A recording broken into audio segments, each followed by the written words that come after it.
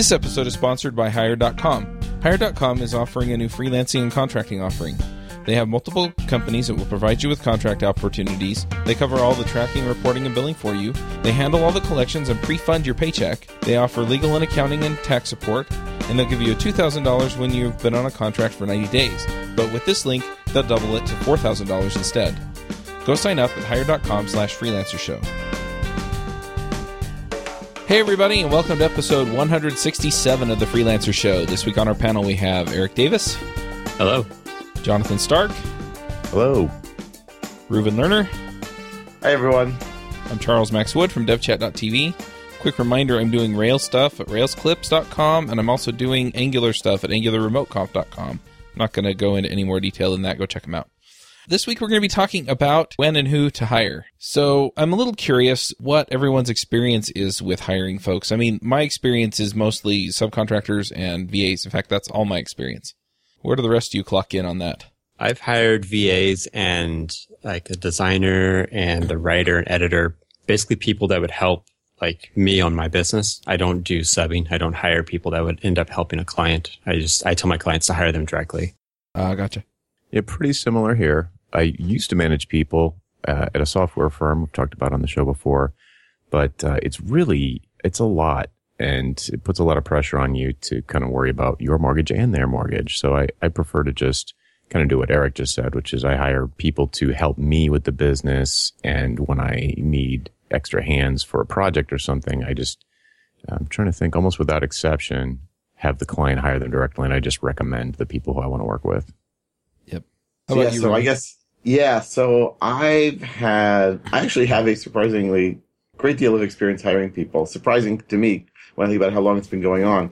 I hired my first person, and I should say I've almost only hired programmers. So they actually do client work, and they do the work under me, and they communicate with clients. And I think I hired my first person probably like 1998, I'm guessing. And basically I had about 6 people working for me, plus a secretary, or I guess including a secretary, until, 1998. Yeah, because then, Eric's asking in the chat, because then I had 6 people working for me in the year 2000, and I had to fire all of them within like 6 months of each other. So like when the whole internet implosion happened. And that really scarred me. And so since then I've had one person, maybe 2 people work for me at a time, doing development, but on a very different basis, and we'll get into that later. And right now I have one person working for me. Gotcha. So it seems like the most common case is VAs and, sort of work on the business, but not working for clients. I'm a little curious. How do you decide what roles to hire then? Because I've just hired general VAs to this point for that stuff. I mean, there's the standard thing of like, how long is it going to take me to do this? How much is my time worth? Do I have work to fill that time versus how long would it take someone else to do it? How much would they cost? That sort of thing. So, if I have, this isn't my rate, but if I charge $100 an hour and it take me an hour to do something, could I hire someone for less than $100 to do the same task? And that could be someone who's less efficient but cheaper, or someone who's more efficient and even more expensive than my rate. That's kind of what I use, but the other one I use is just, I'm feeling overwhelmed, I'm feeling stressed, I can't get to important things, burn the business down, I want to run away, okay, I need some help. Yeah, I've hired assistants in the past, and it's never worked out for me because in the one end of the spectrum, I hired someone who's just sort of a general assistant, and I felt, before I hired her, I felt like I had tons of stuff for an assistant to do. And then once I had someone, she basically plowed through the to-do list in 2 days, and I was like, okay. Now I was like under pressure to come up with stuff for her to do, and I was like, It was the pressure. Efficient. That was your problem. I should have hired someone who was much slower, obviously. Yeah. And then in other times, I've hired VAs to do a very, very specific thing, like go to this list of websites and find out who the CEO of this company is, and if possible, get their contact information. Or go around and find a list of colleges who have my iPhone book on one of the class curriculums, and I'm going to go to, and pitch a workshop to them. And it's never worked out. Like, people just flake and disappear and never even ask to get paid. And And other times it's just been the data that comes back is like, oh man, I kind of asked for the wrong thing, or the thing that I asked for sounded like a good idea on paper, but in actual fact, it wasn't that useful. So I've never felt like I got a good ROI from any of the VA stuff. Yeah. It's funny, like I think we talked about VAs a few months ago, and I remember, or at some point we had a discussion about VAs, and I thought, this sounds like a great thing. It would save me so much time. I should totally do this. And there was a woman who worked for a company that I'd worked with, so I knew her well, and she started her own VA business, and it was here in Israel, so the Hebrew-English thing would be totally fine. And I called her up, and it sounded like things would be good. And I said, I'll speak to you more when I sort of have a better idea of what I want to do. And then I felt like, what do I need an assistant for? Like, really what I need someone to do is take my paperwork to the accountant. And so unless, like, that you can't do as a virtual assistant, that you actually have to be in the place where you are. And so every time I think about how attractive it would be to have a VA, I backtrack and I say, no, I don't see a real need for it in my business at this point. Yeah, and see, so I've got virtual assistants, and I think most people on the show have heard me talk about Mandy. And she does all kinds of things, but, her primary role is podcast editor. So she edits the podcast, puts up the show notes, and, posts all the files to the right place on the internet so people can download them and all that stuff. And then she's also helped me organize the remote conferences and just other things like that. But the majority of her time is spent on the podcasts. I have another VA that I hired. It's virtualstafffinder.com. And he's in the Philippines. And so far, all I've really had him doing is putting videos on YouTube. And he is very inexpensive, but he does a lot of work that I just don't want to do. And it's stuff that is like data entry that I don't really want to pay Mandy to do either. So he's been updating the Ruby Rogues. So what I've done is I've exported the Ruby Rogues episodes as videos with the album art as the video. And then he's been going in and updating all that stuff. And I also, I was not 100% accurate when I said it's just general VAs, because I did hire a video editor. And I send him videos every week, and he edits them for Rails clips.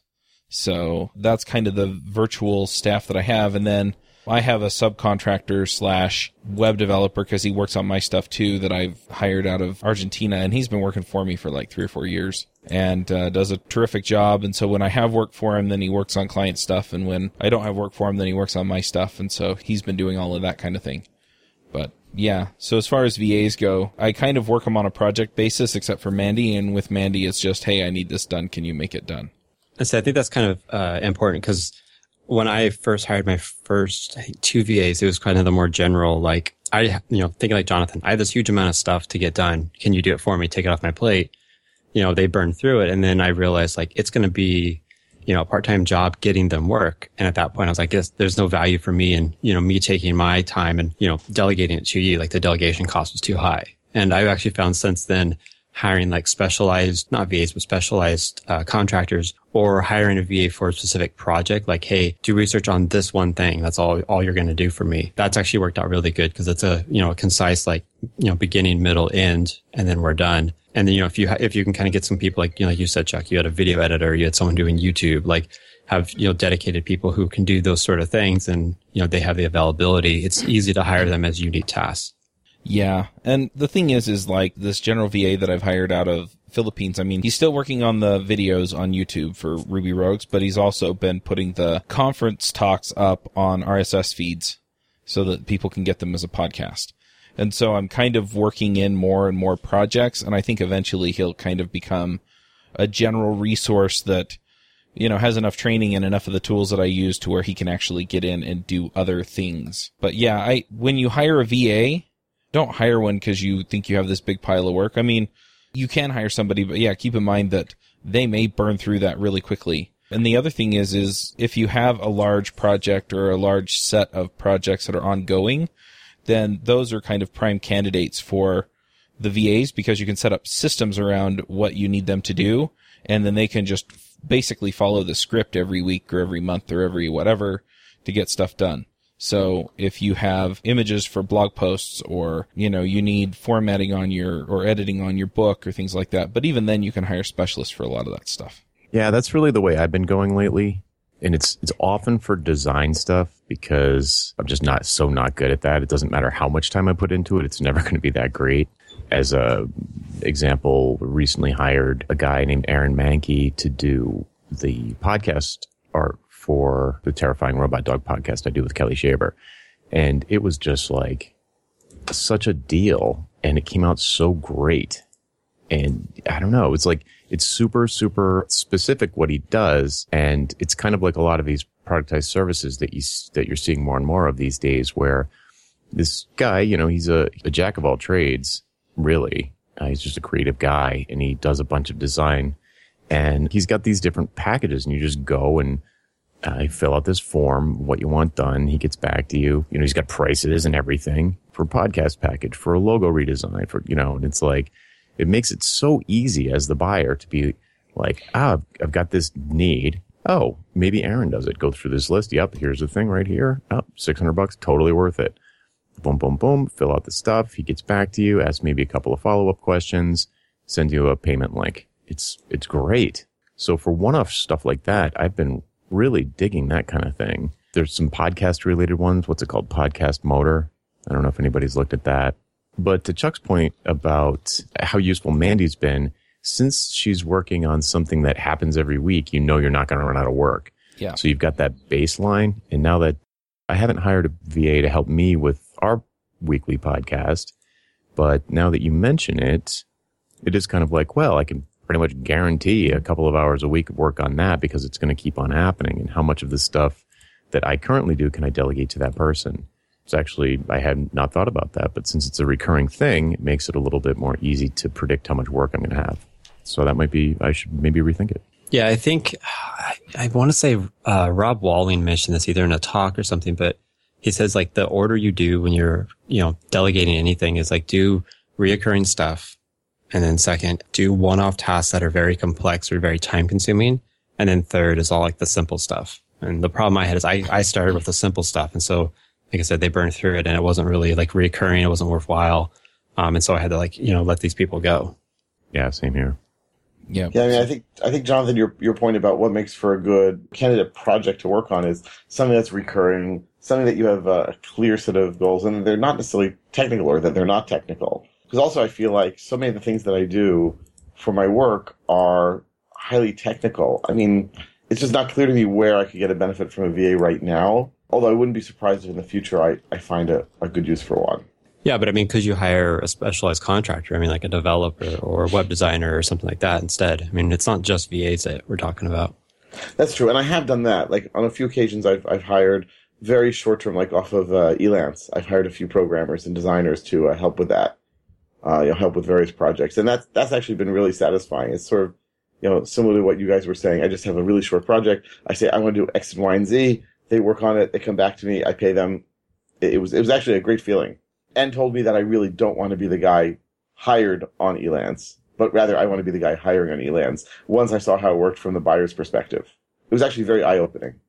I'm sure this will make any designer in the audience cringe, but I've had really good luck with Fiverr and Odesk for things like designing iOS app icons and stuff like that.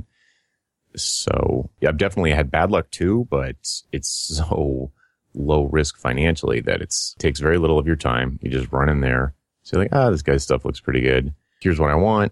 Do something. Here's your $5. Or if they upsell you a little bit, maybe it's $25 for our service. You get it. It's terrible. You give them some feedback. And then 2 iterations later, you've spent maybe $75 and you've got like a really nice icon. I'm not sure how people will react to that, but to your point that, yeah, you don't want to be on one of those sites. You want to be the person hiring someone on those sites and offering something that's much higher value.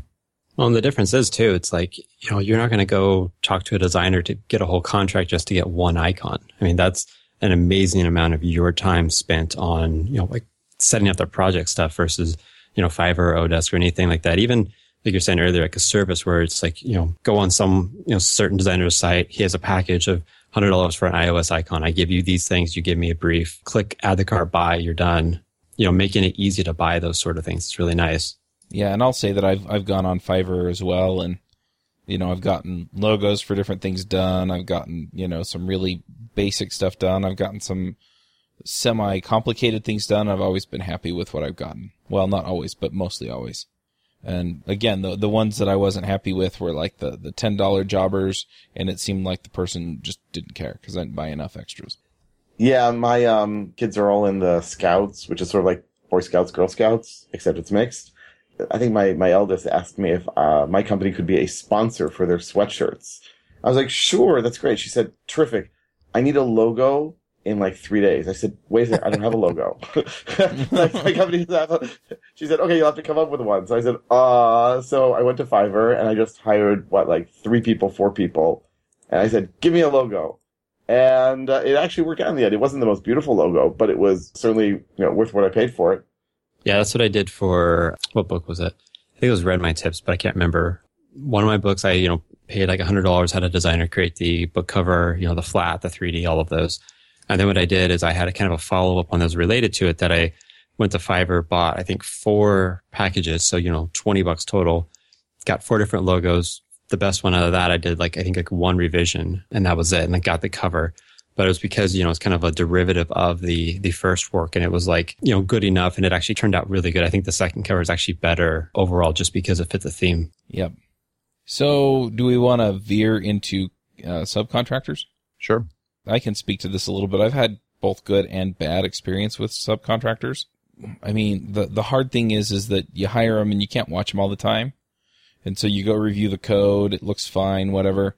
So the first subcontractor I ever hired, he worked great for like 6 months, and then he just started phoning it in. And, all of a sudden there were way more bugs than we used to have, and he wouldn't deliver on time, and I couldn't get a hold of him, and for what I was paying him, he just wasn't doing great work.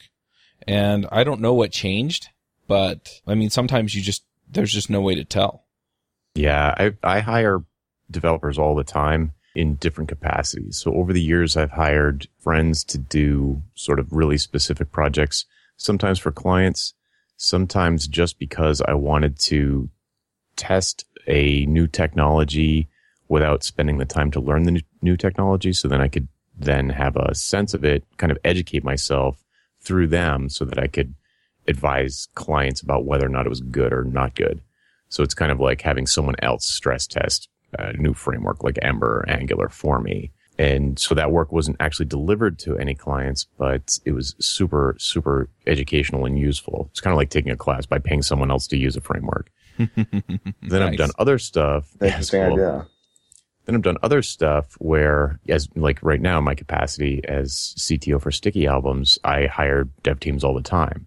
And we typically use people who I've known and worked with for a long time that are a particular company called Infinum in Croatia.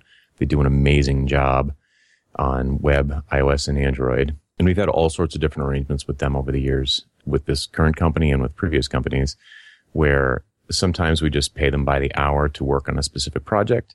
And then other times we've paid them to basically give us 10 use it or lose it hours in a week. So we've got a task list. We give them access to Basecamp so they can see the to-dos assigned to them. And then they fork the whatever, we have probably a dozen code repos on GitHub, give them permission to access the ones that they are working on. And they fork them and do the work and up to the 10 hours.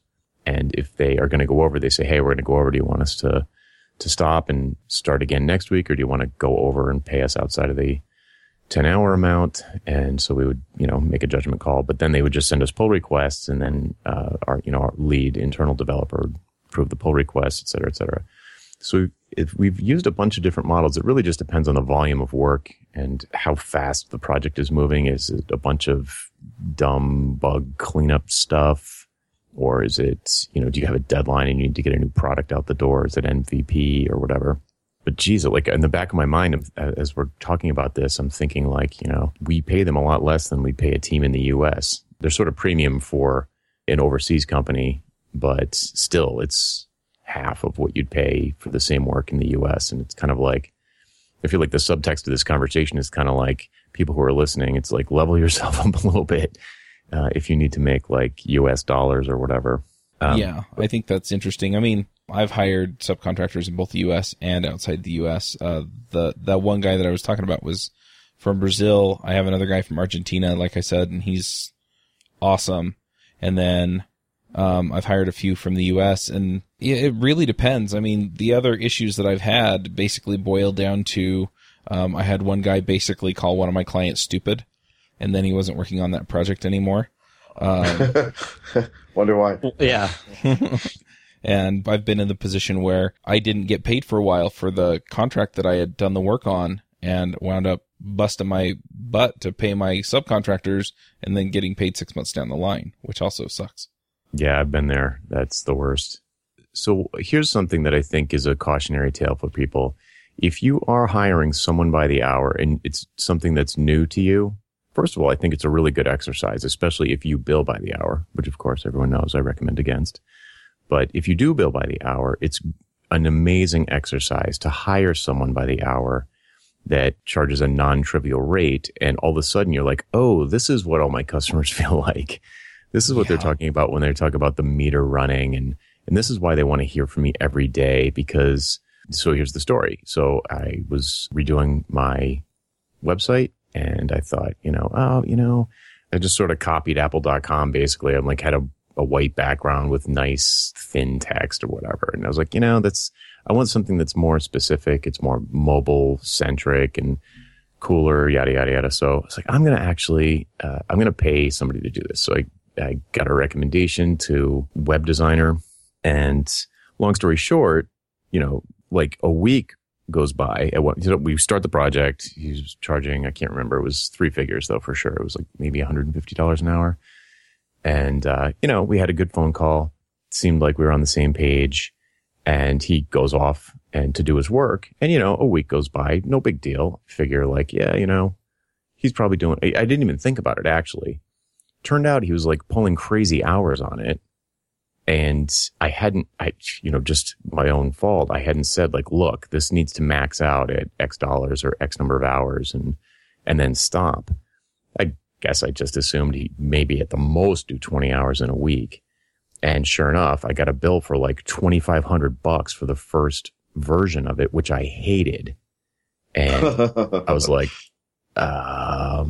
you gotta be kidding. Yeah, I was so burned, and I partially blame myself and I partially blame the guy, because the design was like, everybody's got an opinion, right? But this particular design I was not super impressed with.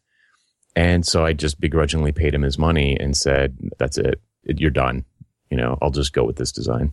I could not agree more in terms of it being a useful exercise. The 2 people that I hired off of Elance, I guess it was probably about a year ago.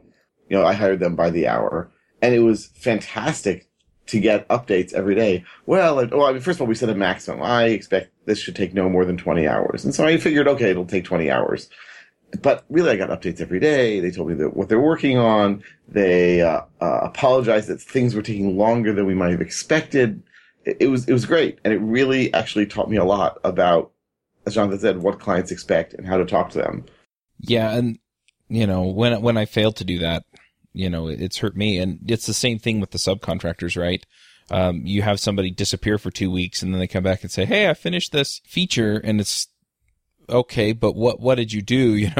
You send in a pull request, and we've got to figure out how to integrate what you did with what everybody else did, and the worries over that, and the worries over whether or not what they got done is reasonable for the amount of time that they're billing out for. And anyway, it's just really interesting to me, you have those same struggles, and then you have to communicate that up the line to your client. Yeah, it's the same thing. It's communication and expectation setting. One thing I've been pretty fortunate about is when I hire anyone, like, as a contractor or do work for me, I set budgets up front. I say, here's your hard limit on hours, if they're hourly, or here's your hard limit on budget.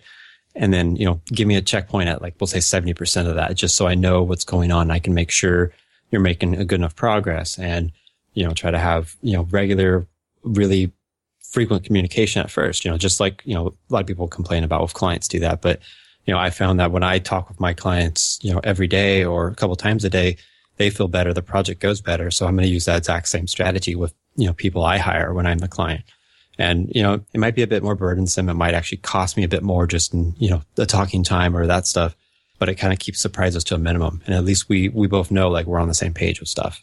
Have you guys ever had situations where you hired a subcontractor or you just encouraged a client to hire someone and it was terrible?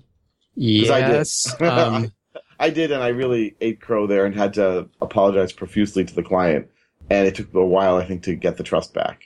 Yeah, I had one where I recommended they hire someone. I didn't give them the actual referral. They hired someone, and then midway through the project, I'm like, yeah, this person's not that good. And it ended up amounting to me having to do a lot more work, and I was a very, very higher bill rate. So the client was, unhappy about that, but we delivered the project successfully. So they were okay with that. But, yeah, I could imagine if you made the referral and, the referral, yeah, whatever, drop the ball, like that'd be pretty bad.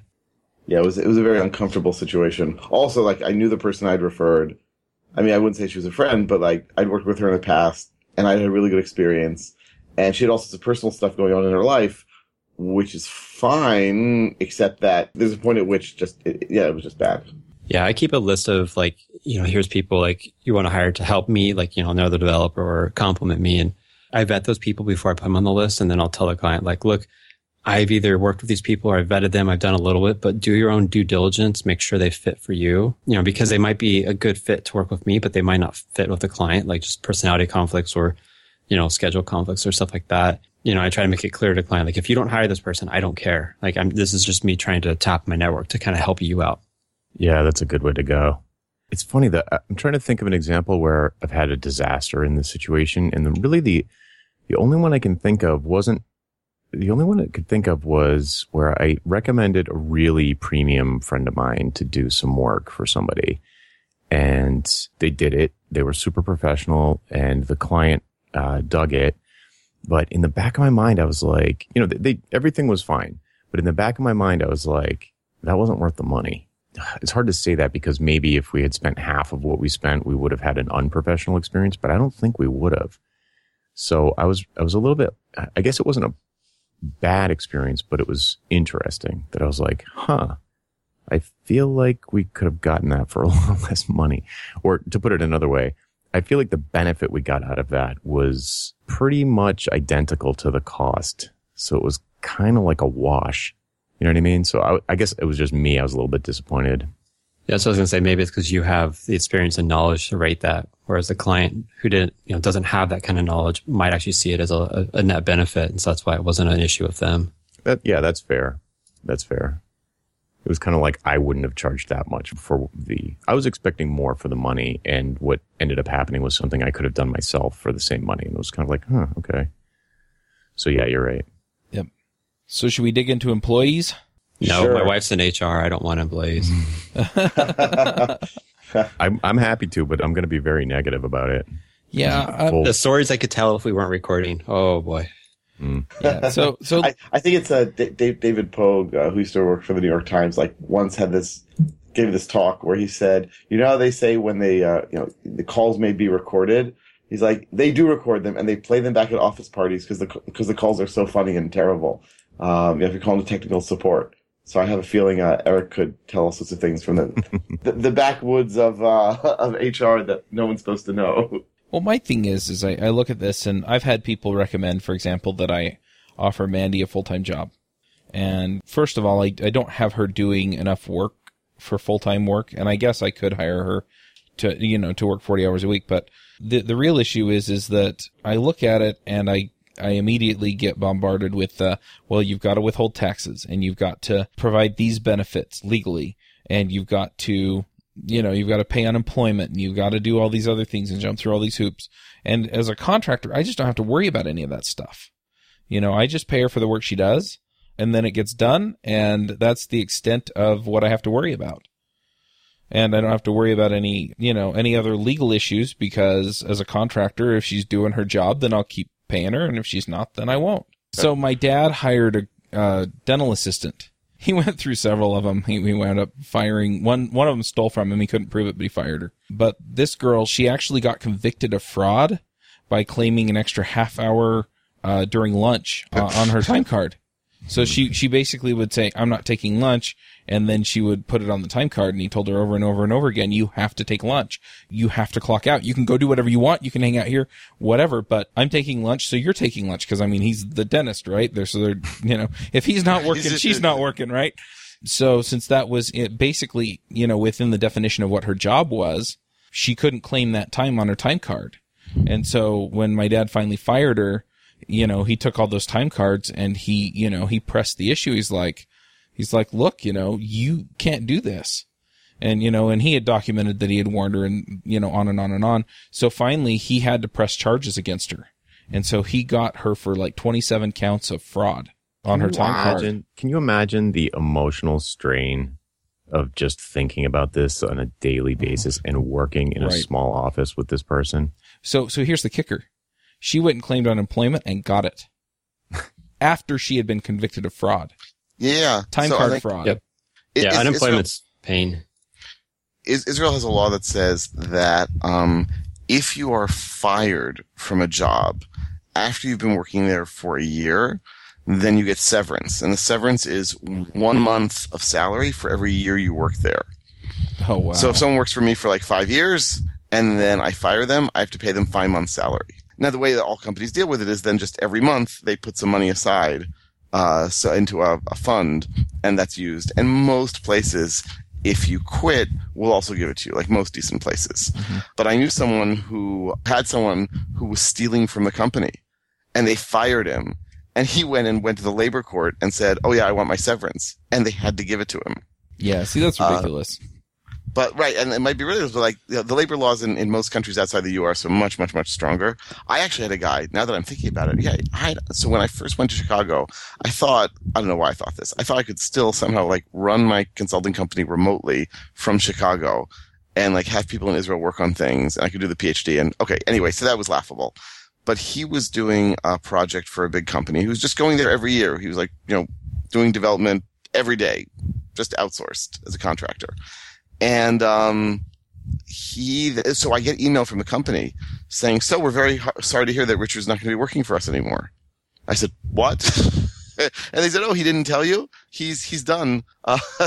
He told us that he found another job. So basically, like, he didn't tell me. He screwed me over. He went, screwed the client over. And when I confronted him, he said, oh, yeah, well, I was told by this new job I really, really, really had to go for it. And by the way, you owe me severance. And I was like, no way, no how. That's just not happening. You've quit. I have not fired you, and I don't owe you to. And we went back and forth. And I found out that he had been doing work for oh, that's right. That's right. I had sold my client list when I went to Chicago, except for that one, to someone else. So like legally I wasn't supposed to be working on any of their projects, but they turned to him privately. And so he was working on stuff for them privately from that client's office where he was supposed to be billing for me. Oh, so he was like, oh, I forgot about that. Wow. This brings back good memories. Okay. They weren't so good, but anyway. Yeah. But you as the employer get screwed because you can't do anything about it. Right. Yeah. I mean, this sort of gets into the history of work and employment a little bit, but just to keep it focused on the topic at hand, which is when to know if you should hire a full-time employee. I can't envision any time in my future being in a place where I need to hire a full-time employee because of, and like a lot of that paperwork stuff is just, you can kind of outsource it to a payroll company and to your lawyer and to, all these professionals that we probably already employ. So yeah, it's definitely annoying and you have to deal with it, at least to hand it off to somebody to, make sure their benefits are set up. But the thing that starts to happen, or at least has happened in my experience, is that when you are a practitioner, which I am sure pretty much everybody listening is a practitioner of some kind, they're either a designer or a developer or whatever, and they do their craft. As soon as you start hiring employees, your job turns into, or, you're doing less of what you love and you're doing more of things like one-on-ones and breaking up employee scuffles, like employees who are not getting along, and you have to deal with that. You have to start dealing with morale. You have to deal with professional development, in addition to all of the legal stuff and the tax stuff and the health insurance stuff and all of that. Never mind the pressure of now worrying about two people's mortgage, not just yours. So all of a sudden you get extremely cash flow focused, which is a really bad thing because if you have a dip, if your income is seasonal and you have a dip, all of a sudden you're like, okay, I need to take the next client who comes through the door and is willing to give me a deposit check because I got to pay Joe's payroll in 2 days and I haven't got the money. So you start taking on bad clients, and then that's just the beginning of a potential death spiral where bad client sticks around for a long time and causes more trouble than they're worth, blah, blah, blah, blah, blah. I guess if I was going to say, I mean, for me, hiring a full-time employee is just not part of the way I set up my business. But I hasten to add that a lot of people who bill by the hour see hiring full-time employees as the only way to, air quotes, scale their business, because they know they can't just double their hourly rate or all their clients will run screaming and laughing at them. So if you're going to slowly increase your rate, maybe 10%, your hourly rate, maybe 10% every couple of years, even every year, you're never really going to break through. You're not even going to keep up with inflation. You're not going to break through this sort of artificially imposed income limit that stems from the fact that there are only so many hours in a year. So you can never go above the number of hours in the year times your rate. So to increase your income, you have no choice but to hire junior employees who you can hopefully pay less than you're billing them out for, which creates, in my opinion, a little bit of a, I don't want to sound like Karl Marx here, but it's a little bit exploitative. And, because you get a younger developer, doesn't know how much they're worth. You can pay them $65 an hour, bill them out at $165, and you keep the $100, which you also have to pay to, deal with project management and all of the other administrative stuff. But if you imagine for a second that there's another way to scale your business, which is to not bill by the hour and bill by the project with fixed bids based on value, the sky's your limit for your income, because the way you scale your business is to get bigger and bigger customers. And once you have that revelation and you realize that there's a way to drastically increase your income without adding headcount, all of a sudden the notion, at least for me, of hiring full-time employees becomes absurd. I mean, there's just no benefit to it. And soapbox. Yeah, and that's why I say, I don't want to hire, employees for client work. I might hire employees for products or, maybe productized consulting if it's the deliverables were fine, but I don't want to be hiring people and then putting them on, building on a client. I've seen, the insides of companies that do that, and that's not for me.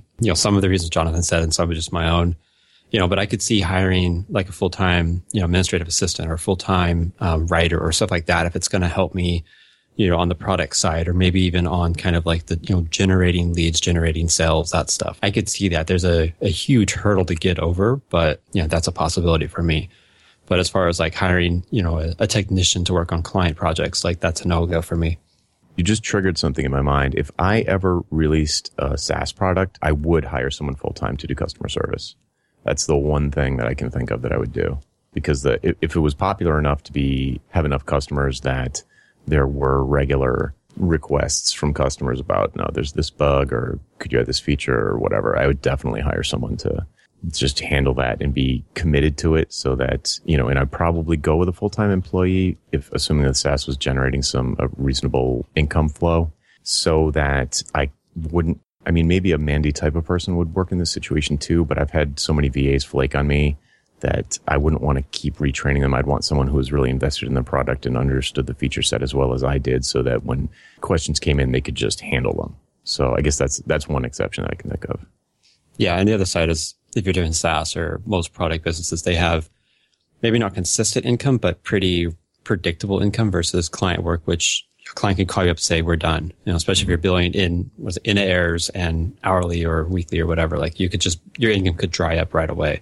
Versus a SaaS or a product where you have, dozens to hundreds to thousands of customers paying you smaller amounts. It's one customer leaves, it's not as big of an impact. Right. It's much more predictable. Yeah.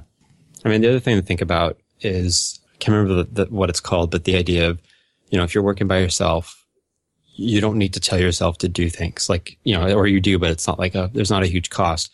But if you hire someone else, there's now a communication line that has to be there. And so if both of you guys are on the call with a client, you both heard the client, you might not have gotten the exact same understanding, but it's pretty close. But if only one of you are on it, now you got to spend additional time to kind of summarize or document or write it down. And so there's a time cost. There's probably some expense cost in that too.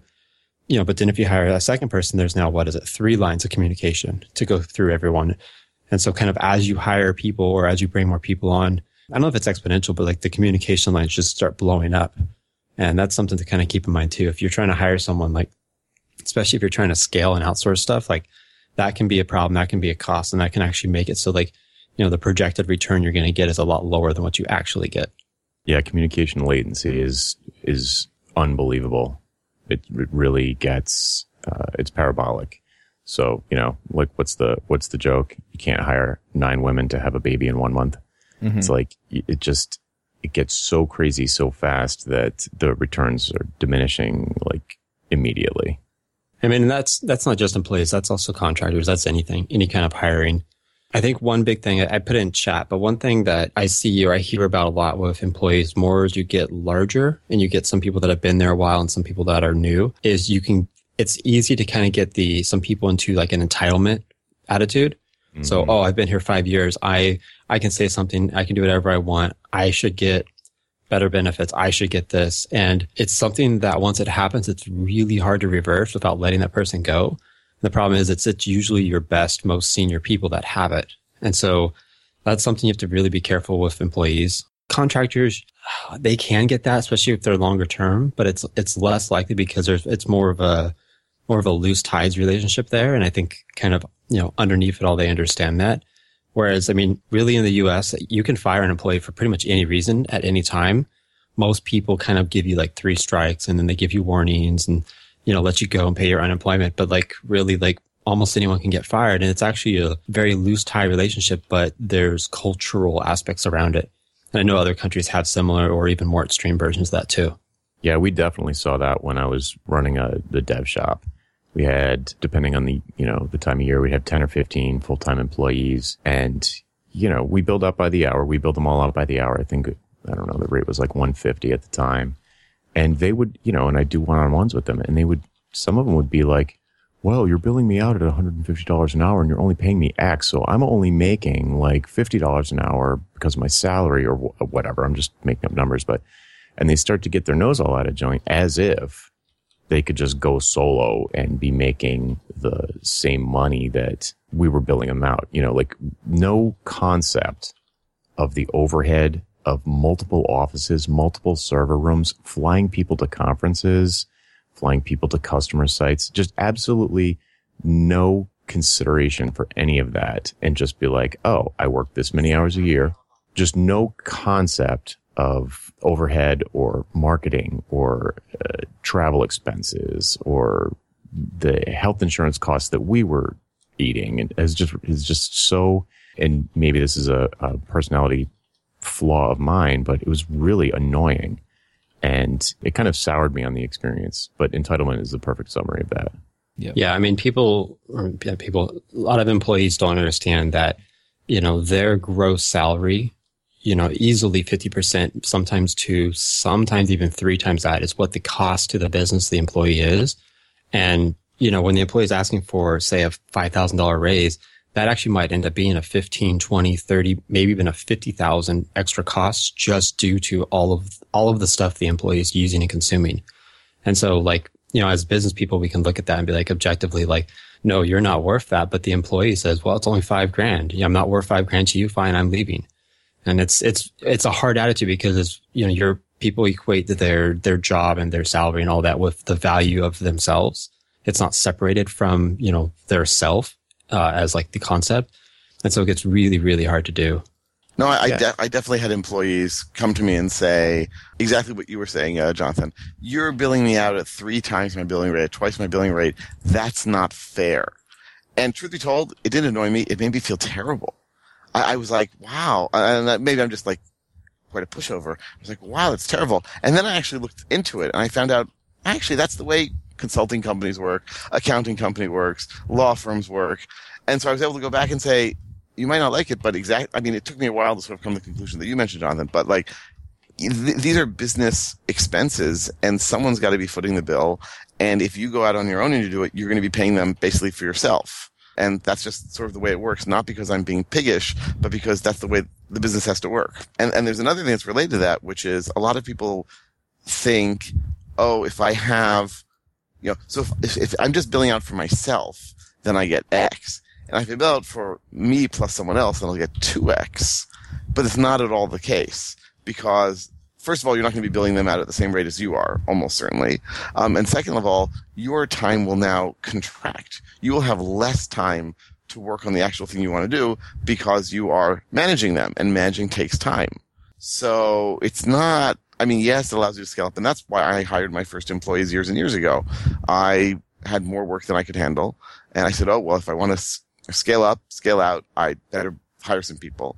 And so I started off very small, like I hired someone on a part-time basis, and as I mentioned before, I got up to the point where I had 5-6 people working for me in the year 2000. And exactly what Jonathan was saying happened to me. I was responsible for these people's mortgages and salaries and on and on and on. And then the bottom dropped out of the market.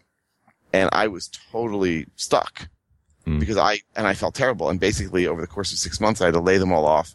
And I incurred some debt so that I could pay their salaries, which of course is never supposed to happen in a consulting company. But I didn't want to I felt responsible for these people. And I said, well, maybe we'll find something. And, the month during which we're looking for work, I still have to pay their salary. And so after that whole ordeal, I swore I would never hire an employee on a salary basis again. And that's what I've done since then. So since then, everyone I've hired has been on an hourly basis, where basically if I'm billing by the hour for project, which I do, I still do, certainly the development projects that my people work on, or my guy works on now, bill by the hour. And my people get a very large percentage of that. And I do that whether they're subcontractors or employees. And the idea of having an employee is I get more loyalty, and I sort of get first dibs on what they're on their time. Even though I know they're working on other things, that's totally fine with me. So it's sort of like a glorified with benefits subcontractor relationship. And that's very well, but with certain people who are very independent, who are looking for work and are don't need my day-to-day management and can talk to clients also. Yeah, those people are worth their weight in gold. So I guess I would say, thinking back on it, for me, if I was going to get back into the business of hiring full-time employees, it's you have to ask yourself, you think, first you think, oh, I'm ready to hire a full-time employee. But the corollary to that is that you also have to say to yourself, and if need be, I'm ready to say the words, I don't have your salary this month, or you're fired. So if you're not ready to say either one of those two second things, you're not ready to hire a full-time employee. Definitely. Definitely. Because you will have to say one or both of those at some point. Eventually, yeah. Yeah. Look, as everyone who listens to the podcast knows, I've been moving more and more into doing training. And I would say now a good 80 to 90% of my work is doing training.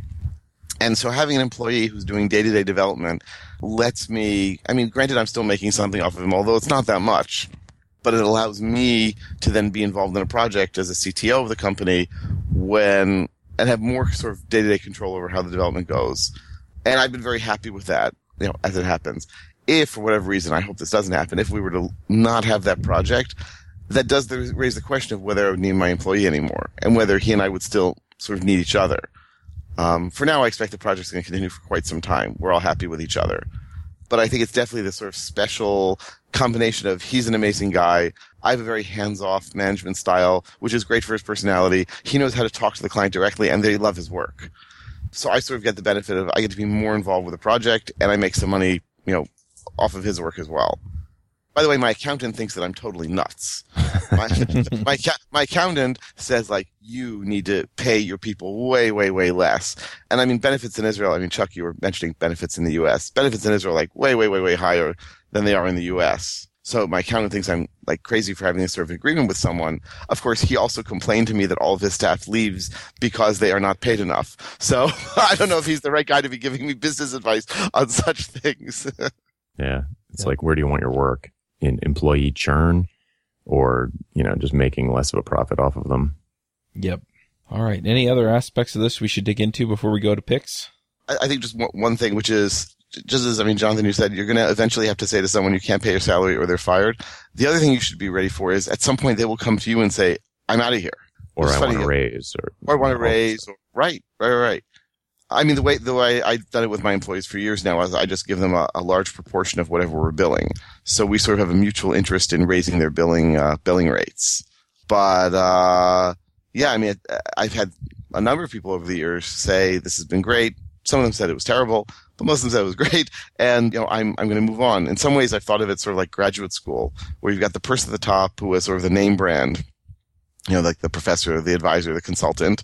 And you've got people under them sort of learning the trade. And after a few years, they say, oh, I could do this too.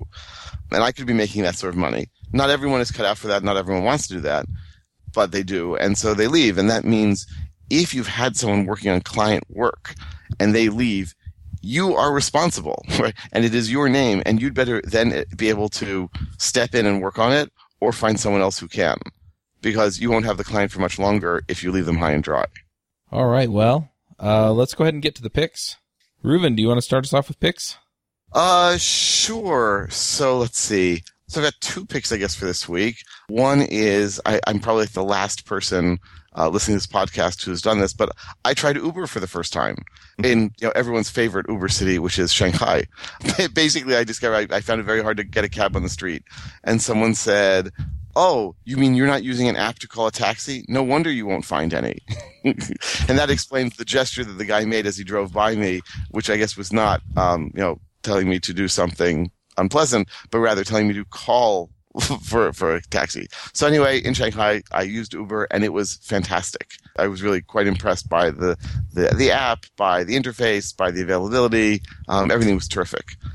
So that's pick number 1, to try them out, even though I think they're a terrible company and treat people terribly. And I had a great experience with the driver. I asked him, what he thinks of it, and he was like, "Oh, it's terrible." So, and the second thing is, but he's still doing it, I guess. And the second thing is a book that I read while I was in China called Consider the Fork. And it's all about sort of the history of kitchen technologies, many of which we take for granted. So like egg beaters and forks and spoons and different types and on and on. So if you're into cooking and you're into technology and you're into the sort of evolution of these things, I find it kind of fascinating. I think the book is definitely amusing and interesting, and also shows you, for instance, like egg beaters. We think of it as like a very standard thing, but about 100 years ago, there's tremendous competition. Who could come up with a commercially viable egg beater? And there were all these crazy ideas thrown around until someone probably finally managed to do it. Anyway, those are my picks for this week. All right. Eric, do you have some picks for us?